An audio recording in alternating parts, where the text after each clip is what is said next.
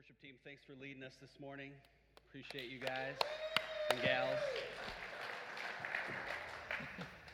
Well, we are in a series now that leads us up to Easter, and this season is called Lent, and our theme that we are returning to, well, the theme we're using is to remember and return, and that's the call, that's the season here during Lent. Now, this is my friend here, mentor, Hello. Dave Johnson.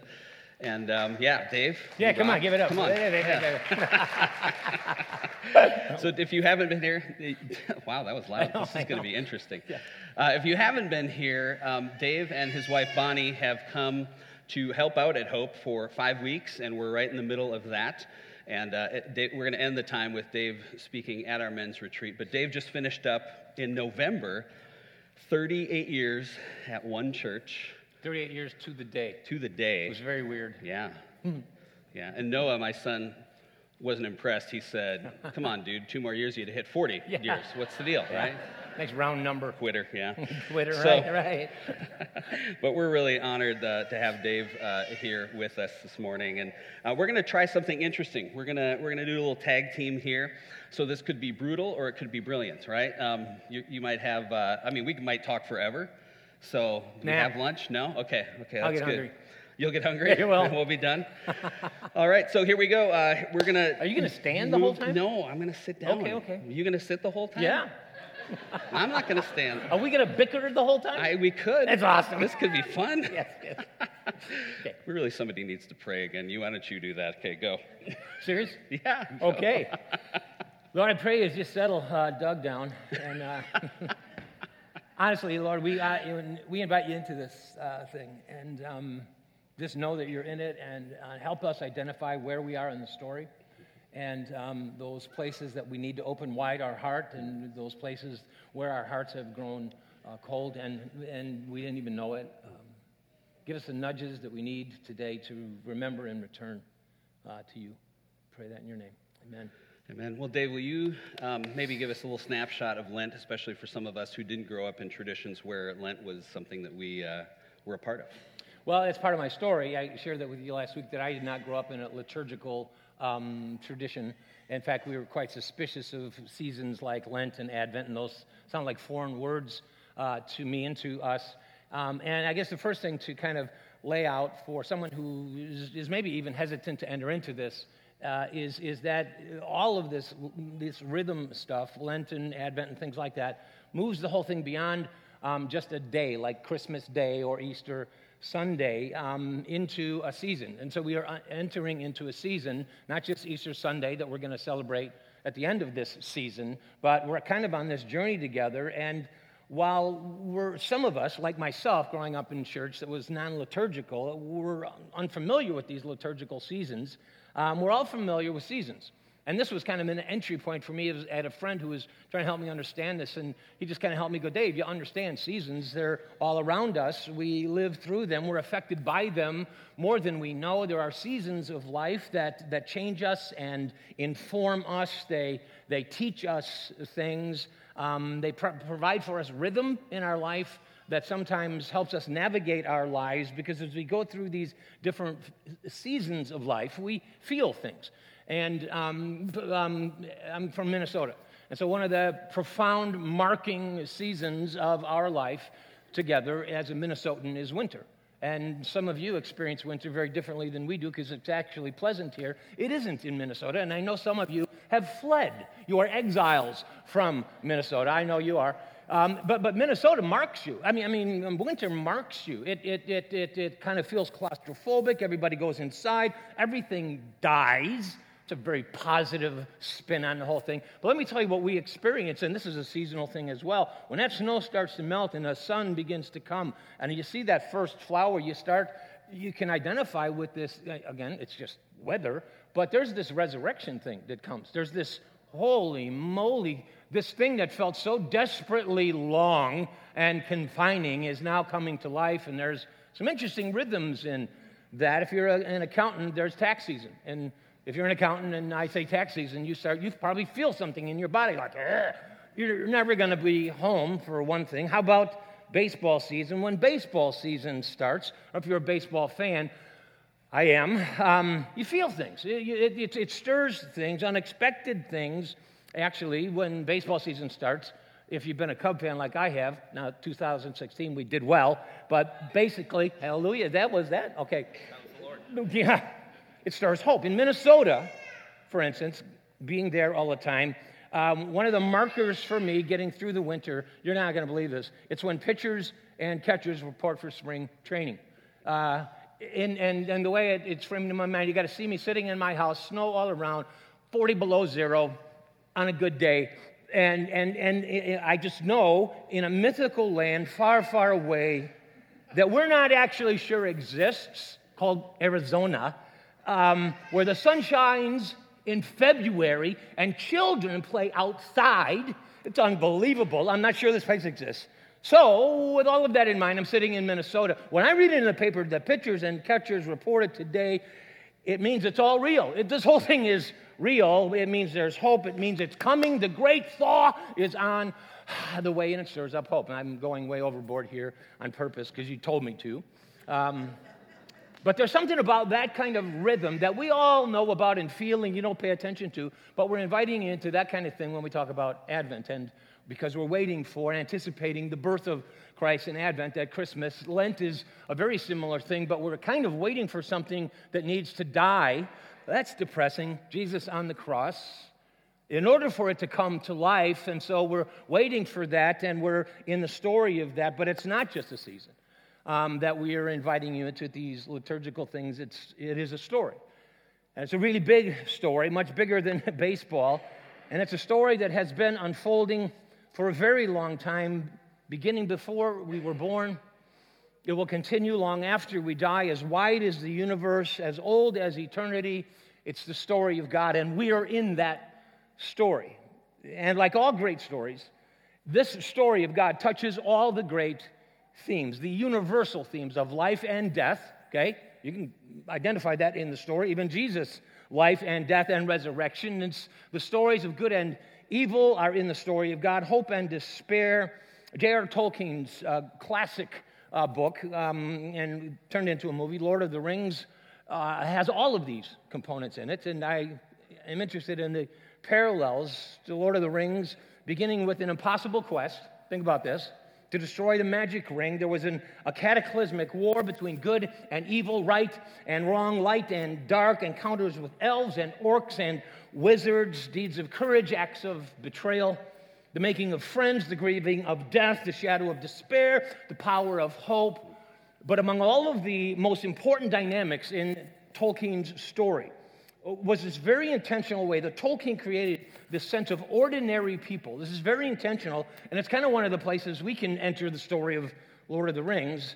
Unlikely heroes, like Frodo and his uncle Bilbo and Sam, unremarkable people from an out-of-the-way place called the Shire. They were hobbits.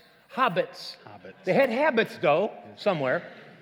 They were hobbits, living in a shire, but then they get pulled up into this very large story. So as hobbits living in a shire, they're just kind of going through life, but all of a sudden they're pulled up into something much bigger than them, a little bit scary, but very exciting, a huge adventure, lots is at stake against all odds.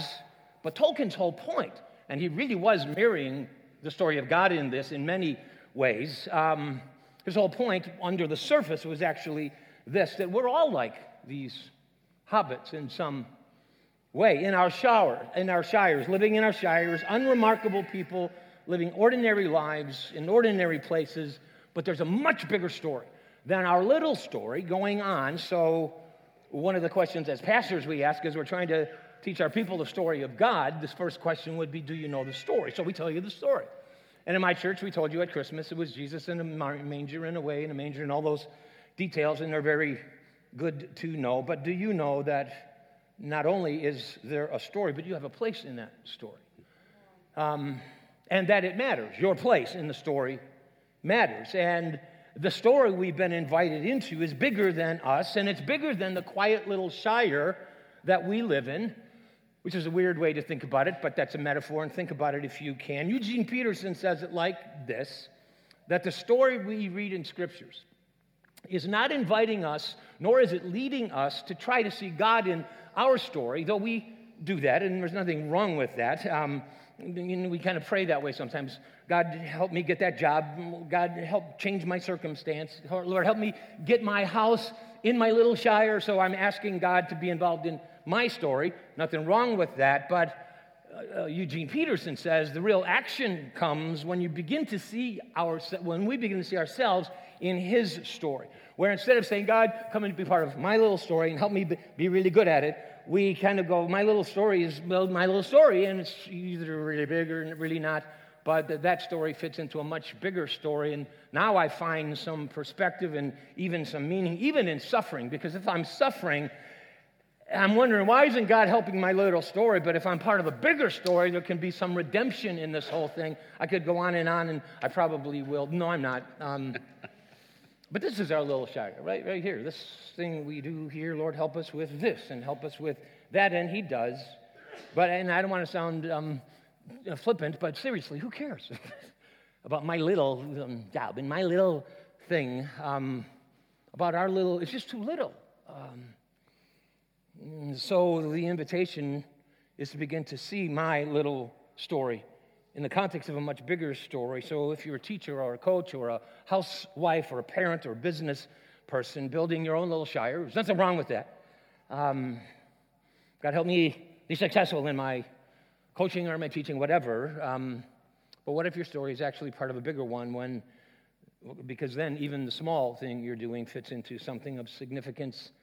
And so these seasons, like Advent and now Lent is what we're in, not only tell us the story, here we are listening to the story again, they invite us into it, and sometimes help us navigate it by telling us where we are in the story. And so Doug, why don't you kind of remind us of where we are in the story and kind of bring us up to speed relative to the journey of Lent. Yeah, I think it's just amazing to think of this as a story, and we do that here at Hope. We put this story that we're in back in the context of the larger story, but particularly when we look at the season of Lent, if we were to enter the story right there, it's kind of like we would be getting in on the third movie of a trilogy, right? Mm-hmm. You're starting with that third movie. So if it was Lord of the Rings, you've got the Fellowship of the Ring, and then what's the middle one?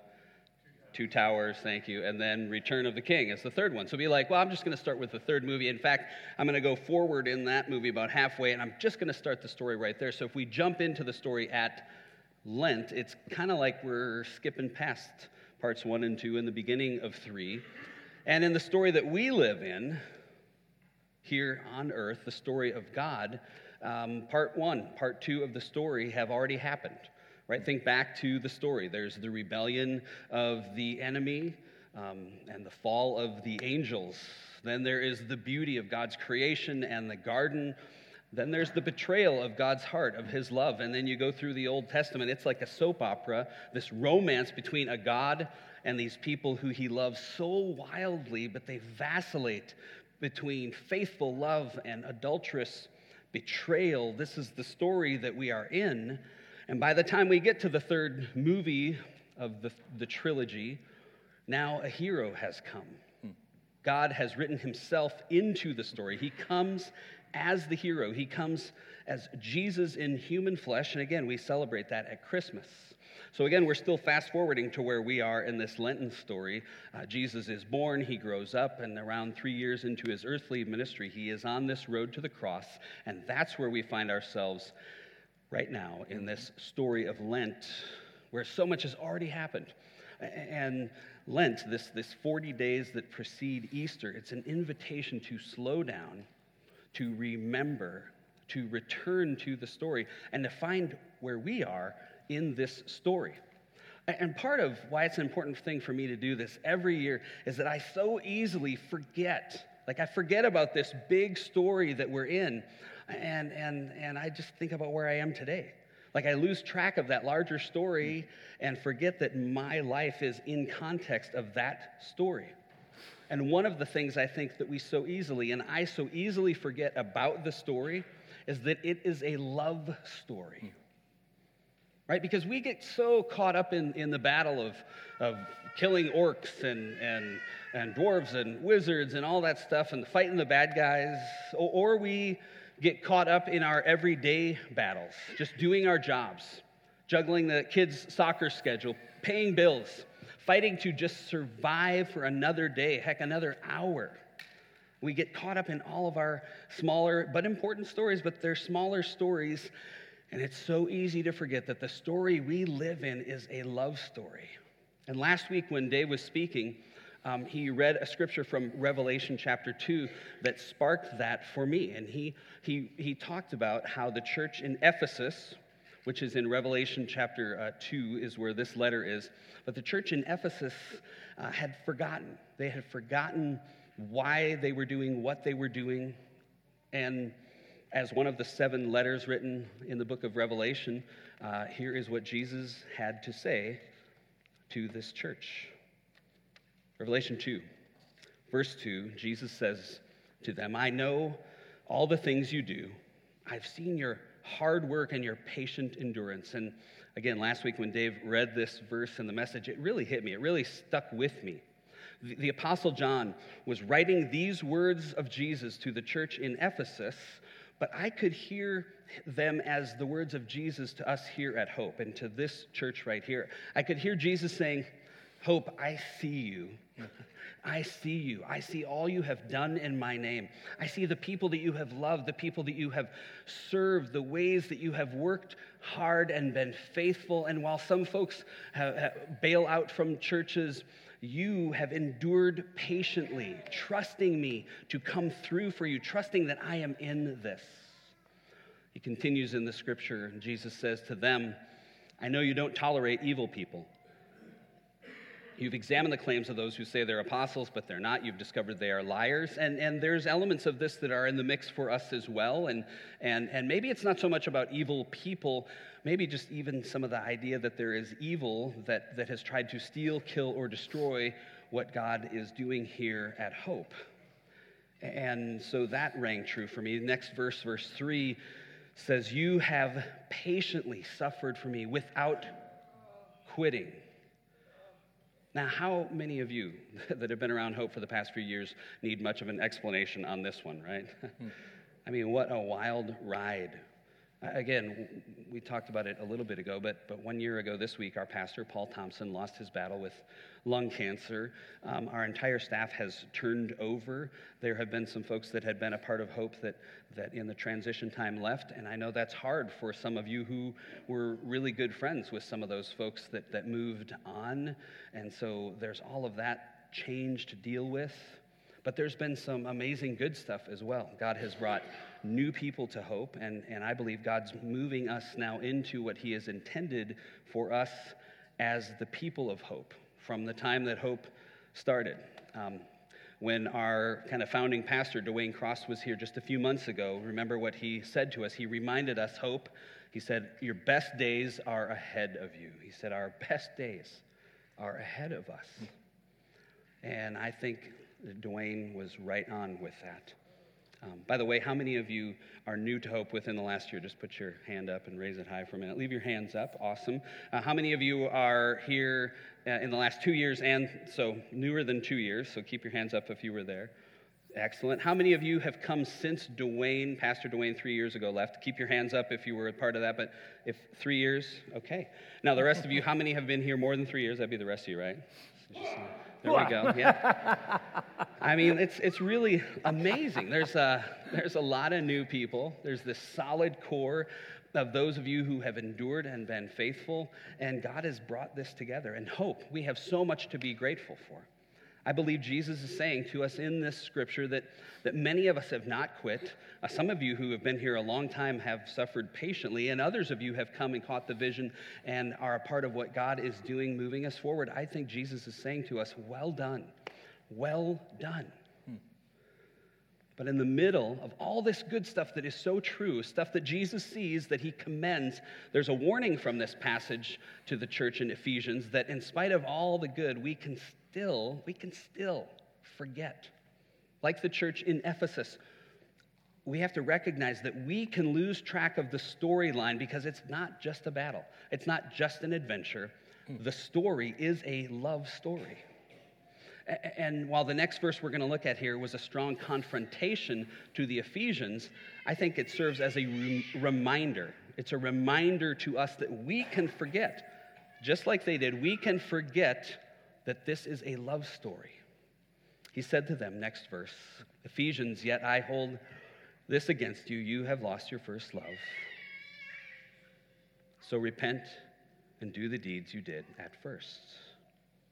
See, they forgot the story and they had lost their first love. Dave, what do you got on that? Well, last week I likened that to a marriage, and I did that because it was I think it's a great illustration, but it also helps you enter into that without being overwhelmed. Because to hear God say through John, you've left your first love, it just sounds like, whoa, that sounds like a huge thing, but it's part of life. There doesn't even need to be any sin involved at all in that, because like in a marriage, let's assume it began in love and you were all a Twitter about each other and it was a wonderful thing, but what happens after you fall in love and you get married is life just happens. It's not a bad thing at all. You got to get a job, you go to work, you have kids, you start building a home, and in the process of all of that life, none of which is bad, you just get caught up in the everyday realities of life, and that first blush of love, we forget why we got married in the first place. All of a sudden, you're sacrificing to build a home and raise kids, but you forget why we did this in the first place. And when Jesus, through John, is saying you've left your first love, that was a perfect example of the Ephesian church, because they were doing all the deeds of perseverance and endurance and spreading the word of God in a variety of ways, but they lost the why. And it wasn't this horrible shaming thing, but it is a warning. And if you let that go too long, you're going to end up in some real serious atrophy, having forgotten that you've left your first love, and that this is a love story. So it's time to remember and return, was the word from the prophet Joel last week. That was the primary text. But the truth is this, about this love story thing. Let's kind of turn a corner here a little bit. Well, I think we would all agree that the love of God and our love for God is central to our relationship with God, his love for us, our love for him. There's something about this intimacy with God thing that can make us uncomfortable, maybe more than we actually know, because it's really easy to sing songs about I love you, God, and I love hearing how he loves us, but sometimes it can get a little scary. Exodus 20, give you an example. Jesus is calling the people to himself. Actually, he's giving the Ten Commandments, and part of what he says is, you shall have no gods but me, no idols will you form. I am declaring you shall have no other lovers than me. And then he says, for I, the Lord your God, am a jealous God. Stop right there. A jealous God. Jealous is weird. Jealous is wrong, isn't it? If I were jealous, that would be a bad thing. You should get away from me if I was jealous of you, because if I'm jealous of you, I might control you. I might want to hurt you. If someone were jealous toward me, I'd back away. I go, okay, you want a little too much. I need a little bit of space, kind of possessive. Someone who's jealous, it doesn't feel like a healthy thing at all. So how is it that God can be a jealous God, and how am I supposed to warm up to that? Here's my question, though. What if he is, in some sense, possessive of you? Maybe like a lover. Well, that's weird. About to get married. Maybe like a couple about to get married to enter into covenant, which was what the Ten Commandments were. They were entering into covenant. And fascinating thing to think about the Ten Commandments, not as commandments, but as wedding vows. All your old boyfriends' pictures off the wall, out of your phone book. I have no gods but me. It's just going to be me now, is what this is kind of saying, I think. And it sounds kind of demanding. You'll have no gods but me. That's demanding, but what if it is what I just said? What if it is more like a bride and a groom, and the way they talk, making vows to have and to hold from this day forward, forsaking all others? As if to say to your bride or to your husband to be, I'm not going to share you with any other woman. I'm not going to share you with any other man. But that's kind of restrictive, don't you think? No, not in that analogy. You're getting married. You're making covenant, and now when I describe it like that, I think, I get it. Anyway, I get it now. I understand it now because it's not restrictive. But what if God's love is like that? Like a lover who doesn't want to share you with all the other loves you have and gods you serve. Whew, that's kind of, I have to rethink that. I love to sing about the love of God and blah, blah, blah. Now, Doug and I were talking about this, how to unpack this, because there are a multitude of metaphors all through the Scriptures that are used to describe and help us get a handle on our relationship with God. And they all speak even of certain ways that we need to be relating to Him, and I think we can all relate to every one of them. But of all of them, none are more intimate or maybe even demanding than this metaphor of a bride and a groom. But to give some perspective on that, let's unpack a few of the other ones so we can kind of understand why this one of bride and groom really is a little more dicey than the other ones. Sure. Go ahead. Yeah, and I think the way we want to start this off, too, is acknowledging that each one of these metaphors is true of our life and our walk with God and how we relate to Him. But there are some of these pictures of what our relationship with God looks like that go deeper. So we're going to start with something that's a little maybe more simple on this. And again, at every one of our walk with God, we find ourselves in these places frequently. And one of the facets in how we relate to God is a common one is this: He is the potter and I am the clay. One scripture around that is Isaiah 64 verse 8 says, "Yet, O Lord, you are our Father, we are the clay, you are the potter, we are all the work of your hand." So mold me, make me. Yeah, I didn't think we were going to sing those, but that was something. It's scary. Run for the hills. Where's the picture? I wish where's the video? That would have been so good. But that's a good old worship tune from the 70s that some of us would remember. Yeah, so He's the potter, I'm the clay. And this is such a great metaphor. I think we enter into this time and time again where we watch God shaping us. And in order for me to be the clay and allow Him to be the potter, to say yes to Him, I have to trust Him. I'm going to have to submit to Him. I trust God, and I say, Father, mold me, make me what you want me to be, do with me what you want, and I trust God to shape me.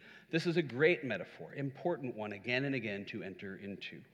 And I think we come back to it, too, from time to time. Mm-hmm. Yeah. When we were singing during worship, and I was thinking about that one, the clay thing to me speaks to times that I need to be pliable, and I'll recognize somewhere along the line I've really gotten hard. I've really gotten stubborn, and I'm not listening and to just release all of that, the no I have in me sometimes toward God. The second one, or the step up from that, if you will, would be we're described as God is the shepherd and we are the sheep. You're familiar with that one as well. John 10:14, Jesus says, I am the good shepherd and you are the sheep. And what a shepherd does, the analogy is pretty obvious. It protects the sheep. The shepherd feeds the sheep. It leads and guides the sheep.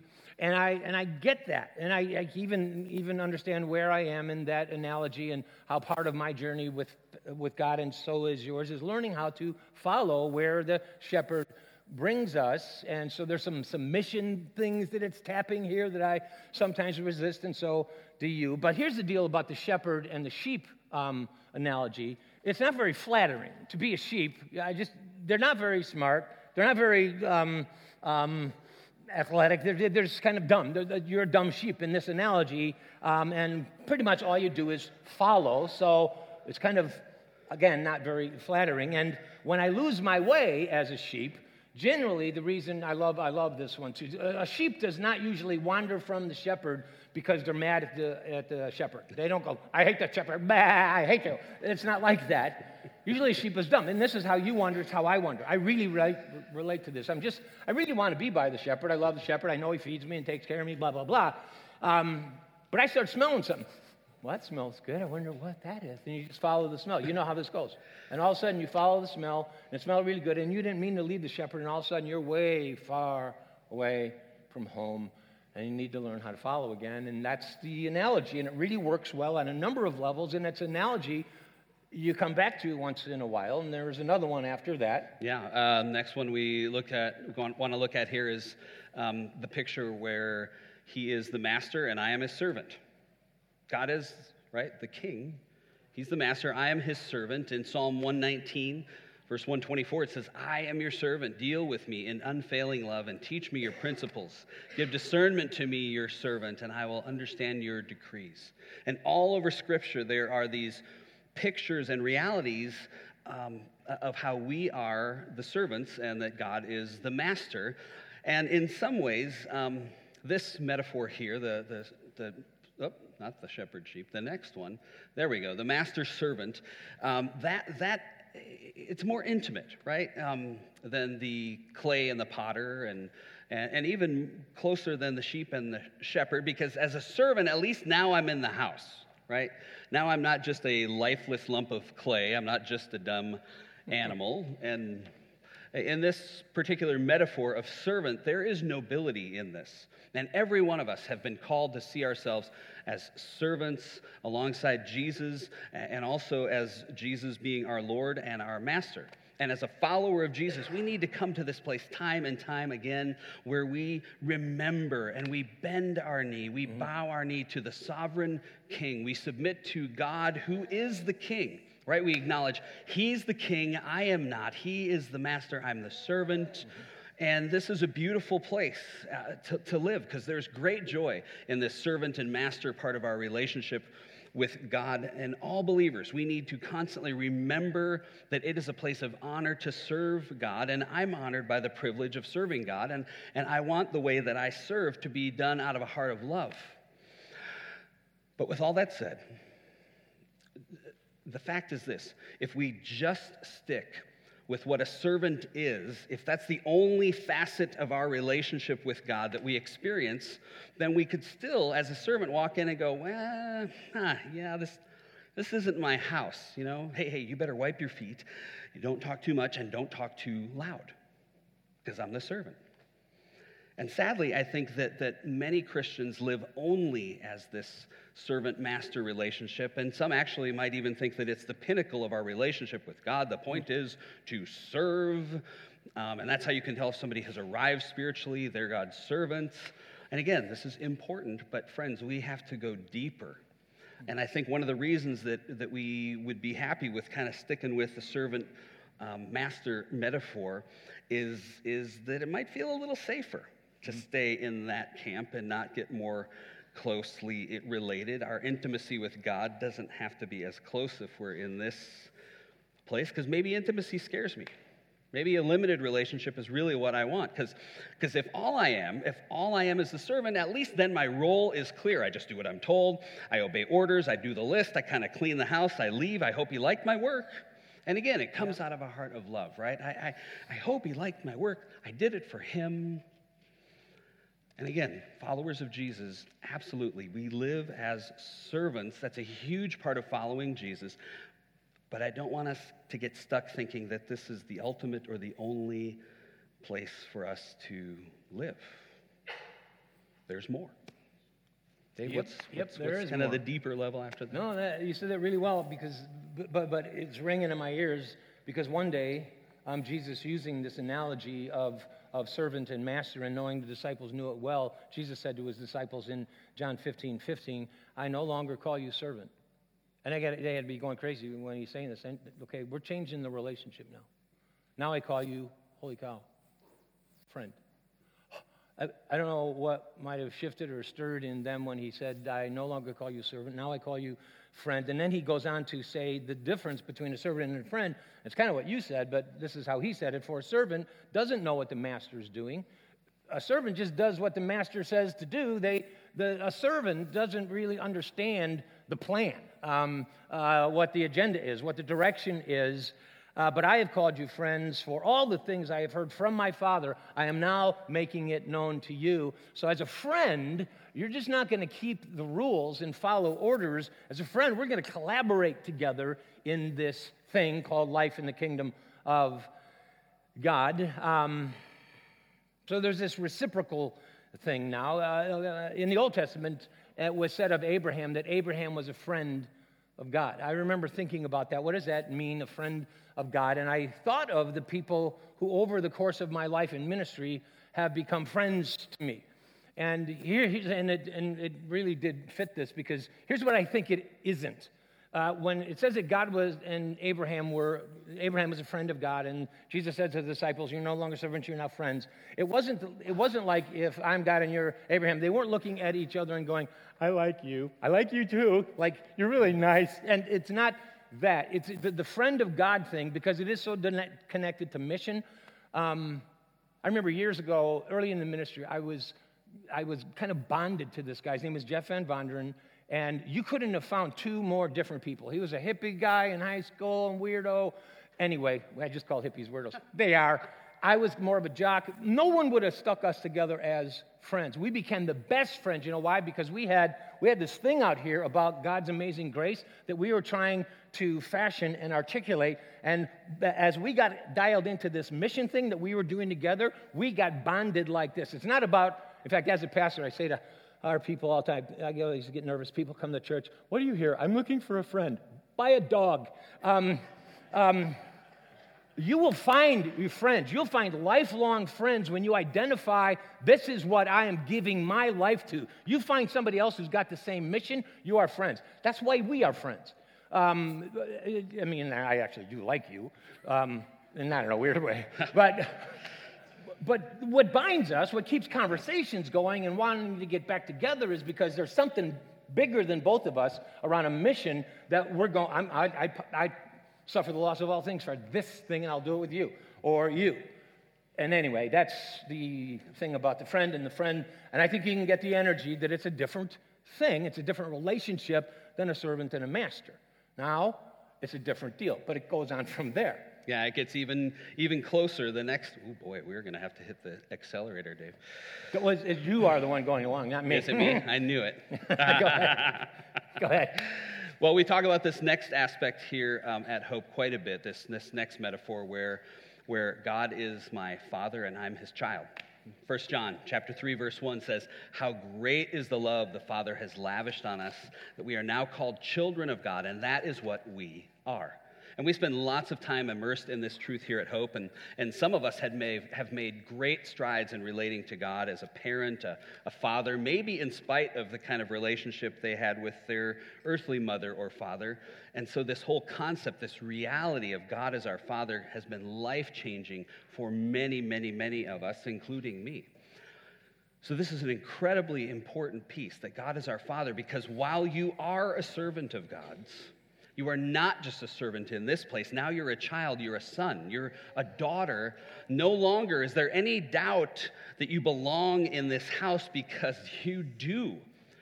And when we look at all these pictures of relating to God in this context, and we frame it in the context of love, think about framing all these metaphors we've used in the context of love, right? See, love is not something that the clay and potter share. And the sheep might discern the shepherd's voice, but I'll tell you what, there isn't a sheep who knows the shepherd's heart. And if you're a servant, the master might like you, might even love you, but if you're a servant, all the master really owes you is to pay you. But now we move closer as a son, as a daughter. Now I have access. Suddenly I know that I matter and I belong. But Dave going even closer and more intimate than that. And that's the one, what you just said is the one that we're most dialed into, I think. And a lot of work that we've all done around that kind of, remember we sang a song today about Abba and saying Abba over and over, he's my Father, I'm his child. But the highest and the deepest, most exhilarating and maybe the most demanding, I think most frightening, is this one. And it is in Scripture, Paul used this metaphor all the time of the bride and the groom. Ephesians 1. It's as if Paul is letting us in on a little secret. And it's my paraphrase of verse 4 of Ephesians 1, that you have been more than noticed. You have been pursued from farther than space and longer than time, for God had you in his heart before the foundation of the world. So here's my paraphrase of that. Before God made the world, get your head around this. Before God made the world, he did something more important than making the world. He chose you. He chose us. And that is why he came in the first place, to woo us and to call us and then to partner with us in the healing of the world, in the bringing of his kingdom, not just as clay with potter, or a sheep with a shepherd, or a servant with a master, or a friend with a friend, or a child with a parent, but he has called us to be with him as bride, and groom. And the upside of that is obvious. I think it's obvious. To be noticed, to be pursued. I like to hear that. To be chosen is exhilarating. It's kind of romantic in a theological way. But here's the downside of it, and you might already be feeling it. I've kind of touched on it a bit, that God's love as a lover is real, and that's the downside. But, hang on. Because if it's real, he's fully engaged. If it's real, it's emotionally charged, which means that God is incapable of being dispassionate toward you and me. Which is why, back to Exodus 20, he says that thing that's hard to embrace. I don't have another God but me. No gods but me. For I, the Lord your God, am a jealous God. That's where the jealousy comes in. Because he's incapable of being dispassionate toward you. But now to all of that, add this. And ironically, Doug, you kind of touched on this already, that back in the garden, we're back at the beginning of the whole story, it's as if Adam and Eve, in the beginning of this love affair, kicked off their honeymoon with God by wandering off. Whoa, that's not a good place. That's not a good way to start the marriage. By believing the lies of the enemy, they wandered away by, in some sense, sleeping with the enemy, and the rest of the story, from Adam and Eve, kind of going, I don't know about you, kind of thing. The rest of the story that brings us to this part of the story, we're calling Lent, is all about God's pursuit of us, to win us back, to bring us home, to restore relationships. So far more than clay that complies, or sheep that follow, or servants who submit, or children who obey, or friends who agree. God's desire and intent from the beginning of the story has been this: to know and to be fully known. To know us and to be fully known by us, Isaiah 62, as a bridegroom who rejoices over his bride, so will your God rejoice over you. But to most of us, that might sound okay, might sound like a good thing. Many of us, in terms of how we think, haven't signed on for that, and we're not entirely comfortable with that, preferring often, and again, I think this is unconscious, but we prefer instead a safer deity, a more manageable arrangement. So, God, you can be king, and I will be servant. You touched on this. I'll do my duty. I will follow orders. I will serve you well. Let's keep our date on the weekend, okay, God? I'll go to church on Sunday morning, promise. A little scripture reading here, a little Bible study there. But if God really is a pursuing lover who feels passion for me, he may want more from me than a phone call twice a week. Hey, God, how you doing? Or whatever. I need some help. More than a date on Sunday morning or a little peck on the cheek. You had something here about the fierceness of this love. I think part of what's crucial for us to grasp in this picture here is it's only when we begin to grasp God's desire to be connected in relationship with us to our hearts, not just as a king and servant, but as the lover and beloved. It's only when we understand this that we will ever be able to fathom the depths of his anguish or the fierceness of his jealousy. So I think this is so crucial for us. And to really embrace it, we'll turn the corner here to the end and let you tell that story that is so good. To really put down our guard and enter into this level of intimacy with God, I really think two questions need to be answered. And I think they're instinctive. You might be asking them in your spirit already. The first question is this: if we're going to let ourselves be consumed kind of like by this kind of God, can we trust him? Seriously, I'm going to give myself over to this God. Can we trust him? Second question, is he good? Yeah, can I trust him, and is he good? Who here has read The Lion, Witch, and the Wardrobe, the Chronicles of Narnia, C.S. Lewis? Yeah, there's a piece in the story where Susan, upon discovering that the great Aslan, the son of the great king from across the sea, when she discovers that he's a lion, she becomes afraid. And I'll read from there. "I thought he was a man," said Susan. "Is he quite safe? I shall feel rather nervous about meeting a lion." Mrs. Beaver replies, "That you will, dearie, and make no mistake, if there's anyone who can appear before Aslan without their knees knocking, they're either braver than most or just plain stupid." "Then he isn't safe?" asked Lucy. "Safe," says Mr. Beaver. "Didn't you hear what Mrs. Beaver said? Who said anything about safe? Of course he isn't safe, but he's good. He's the king, I tell you." And that little snippet right there is such a beautiful picture. Because by not safe, he didn't mean that Aslan was going to try to hurt you or force you or even try to control you, but rock your world, he will do that. Push you out of your comfort zone, he will do that. Ask for your heart and soul, he will do that. And if you need to be in control of everything, then you might not feel like this guy is safe. But you can trust him because he is good. He is the king, I tell you. And he is passionate for you. Friends, this is the story of Lent. Jesus' journey to the cross. And when he did that, we see his desire to win our hearts through love rather than power. Because he's God. He could have powered up. He could have wiped out everything and everyone to show his strength and then demand that we submit. But instead, he lays his power down. He allows himself to be nailed to a cross. It is the ultimate act of love. And God, this passionate lover, holds out his hand to you, to me. He asks us to give up all our other lovers, to come and be with him alone, to have no other gods but him, just him.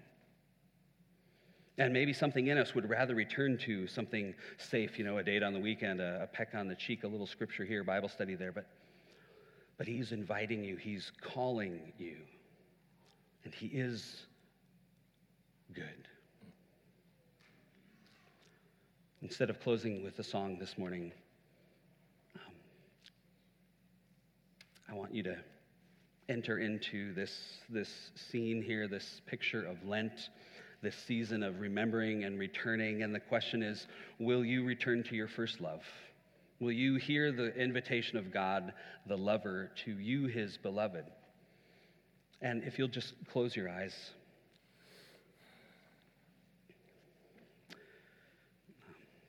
This is what I hear Jesus saying to us this morning. Hope Covenant, I know your deeds, your faithfulness. I love your commitment to live in the light, giving evil no place to hide and fester. You're learning to be an authentic community of grace. I see your kindness, your dedication to faithful service. And I believe Jesus is saying, and I am so, so proud of you. Keep it up. Stay faithful. Remain hopeful. And again, friends, just picture, with your eyes closed, just picture Jesus here, and here's what I hear him saying to us. I hear him saying, today, I invite you. If you've forgotten about my passionate love, I invite you to return your focus to this love relationship with me. And all that other good stuff, remember why you got into this relationship with me in the first place. You did it for love. So remember that first love and return to your first love. Amen.